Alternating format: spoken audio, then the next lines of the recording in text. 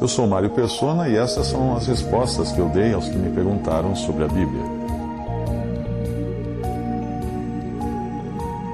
Você perguntou se está ilegal em outro país, entendendo que Deus o enviou para residir ali e dar testemunho de Cristo ali, teria essa situação, se teria algum respaldo da palavra de Deus. Eu vou perguntar algo parecido. Assaltar um banco, entendendo que Deus o mandou assaltar para contribuir para a obra do Evangelho, teria algum respaldo na palavra de Deus? Você viu o absurdo que é tentar santificar o ilícito e justificar o erro? Quem está ilegal em outro país pode dizer o que quiser, mas não pode querer se justificar com tal argumento. Ao dizer estou ilegal, ele já diz tudo. Alguém poderia entrar ilegalmente na Coreia do Norte, por exemplo, não para trabalhar e ganhar dinheiro, mas com o único objetivo de levar o Evangelho, por ser esta a única maneira de fazer o nome de Cristo conhecido naquele país onde é proibido pregar o Evangelho. Quem faz isso chega a arriscar a vida, mas está amparado pelo que Pedro disse aos que o proibiam de pregar. Mais importa obedecer a Deus do que aos homens. Isso está em Atos 5:29. Mas dizer que você entrou ilegalmente em um país onde o Evangelho é permitido, onde existe liberdade, dizer que você entrou assim lá porque tinha a intenção de testemunhar de Deus, não cola. Por uma razão muito simples. Que testemunho de Deus você daria à polícia se fosse pego? O único testemunho seria de que cristãos não obedecem às autoridades. É isso que você dá a impressão que você deixaria. Mas nós devemos obedecer às autoridades em tudo aquilo que não significar desobediência a Deus. Os alemães usaram da desculpa, os cristãos alemães usaram da desculpa de obedecerem às autoridades enquanto matavam judeus. Mas, obviamente, estavam distorcendo o sentido da obediência a Deus. A Bíblia diz: toda alma esteja sujeita às potestades ou autoridades, potestades superiores, porque não há potestade, não há autoridade que não venha de Deus. E as potestades que há foram ordenadas por Deus. Por isso, quem resiste à potestade ou autoridade, resiste à ordenação de Deus. E os que resistem trarão sobre si mesmos a condenação. Porque os magistrados, ou os juízes, não são terror para as boas obras, mas para as más. Queres tu, pois, não temer a potestade ou autoridade? Faze o bem e terás louvor dela, porque ela é ministro de Deus para o teu bem. Mas se fizeres o mal, teme, pois não traz debalde, não traz sem motivo a espada, porque é ministro de Deus e vingador para castigar o que faz o mal. Portanto, é necessário que lhe estejais sujeitos, não somente pelo castigo, mas também pela consciência. Por esta razão também pagais tributos, porque são ministros de Deus, atendendo sempre a isto mesmo. Romanos 13, de 1 a 6. O que a passagem diz é que toda autoridade foi instituída por Deus, inclusive quando age com injustiça. Lembre-se de que Jesus foi entregue injustamente à morte por Pilatos, ao qual ele disse: nenhum poder ou autoridade terias contra mim, se de cima não te fosse dado. João 19, versículo 11. A passagem de Romanos também mostra que resistir à autoridade é resistir a Deus. Isso inclui manifestações contra o governo, atos de desobediência civil e coisas do tipo. Também diz que a autoridade é ministro de Deus e não dos homens, e tem poder de vida e morte sobre os homens. Diz ainda que devemos pagar impostos, independente de considerá-los abusivos ou não.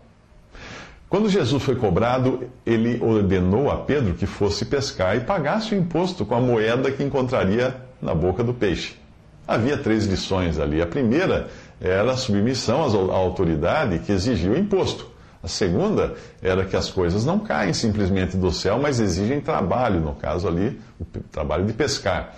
E a terceira, que quando trabalhássemos em obediência às autoridades e cumprindo nossas obrigações com o pagamento de impostos, Deus supriria nossas necessidades de forma miraculosa, como a moeda da boca do peixe, ainda que fosse mediante o trabalho de pescar.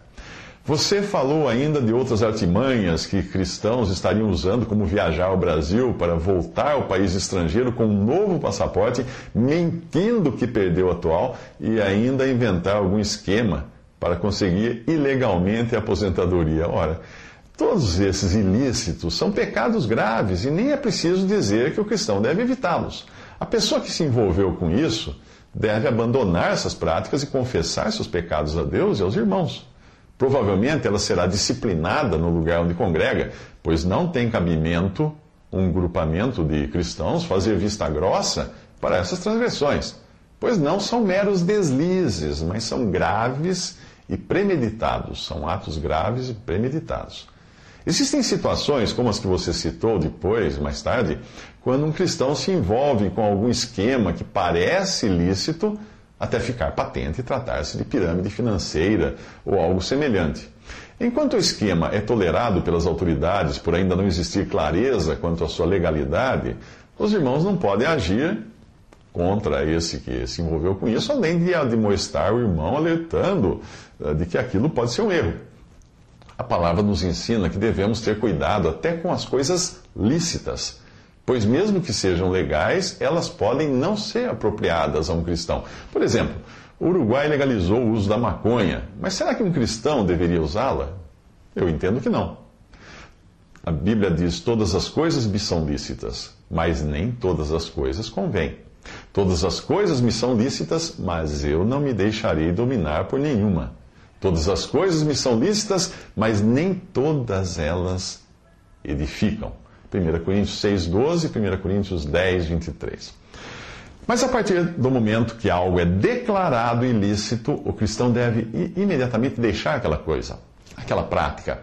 A menos que nós estejamos falando de países contrários ao Evangelho, que proíbem a pregação e proíbem os cristãos de se reunirem, pois aí se nós deixássemos de fazer isso, de reunir e pregar o Evangelho, nós estaríamos desobedecendo a Deus. Geralmente o que move alguém a entrar em esquemas de dinheiro fácil, como essas pirâmides, não é a necessidade, pois é possível ganhar a vida até lavando privadas, o que nem todos, obviamente, estão dispostos a fazer. A questão é que esses esquemas apelam para a ganância e o desejo de ficar rico sem grandes esforços. A avareza, que é o amor ao dinheiro, é um pecado tão grave quanto prostituição e adultério. Muitos cristãos se envolvem nisso por desejarem levar um padrão de vida acima daquele que Deus tem para eles.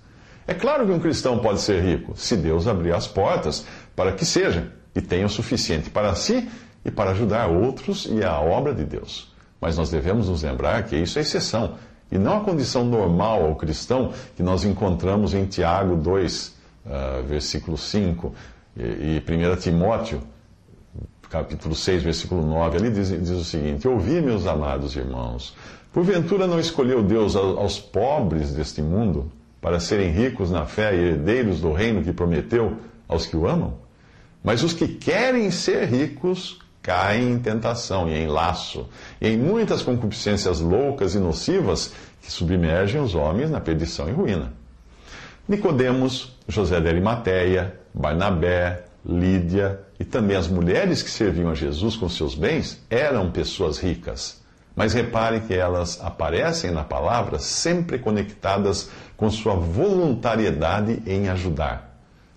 O que elas tinham era, na realidade, vindo de Deus, que havia colocado em suas mãos mais do que necessitavam para poderem ajudar os outros. José de Arimateia doou um sepulcro novo para Jesus. Nicodemos comprou os aromas para o seu sepultamento. Barnabé entregou sua propriedade para a manutenção da obra do Senhor. E Lídia, uma empresária que vendia púrpura, abria a sua casa para abrigar os irmãos. As mulheres que seguiam a Jesus providenciavam para que nada faltasse a ele e aos seus discípulos. Apesar de Jesus ser capaz de multiplicar pães e peixes, era seu desejo que os que o seguiam tivessem tal exercício, como acontece hoje. Você menciona ainda cristãos sacoleiros, e entendo que muitas vezes as dificuldades econômicas exigem que alguém viaje a outro país para trazer mercadorias e vender no mercado informal. Existe um limite legal para fazer isso, e o cristão deve respeitá-lo. Ocorre o risco de passar de comerciante informal, como é um vendedor de balas no semáforo, por exemplo, a contrabandista. Muitos que insistem nessa prática acabam perdendo a mercadoria e até mesmo sendo presos. Aí sim, sem condições de sustentar sua família Isso quando não se envolvem com quadrilhas e ficam amarrados a elas, correndo o risco de serem mortos se abandonarem o esquema. Se um cristão estiver fazendo isso em caráter emergencial, ele deve buscar logo uma alternativa ou um meio de legalizar sua atividade, pois não existe na palavra de Deus nenhum respaldo para ele continuar trabalhando na ilegalidade.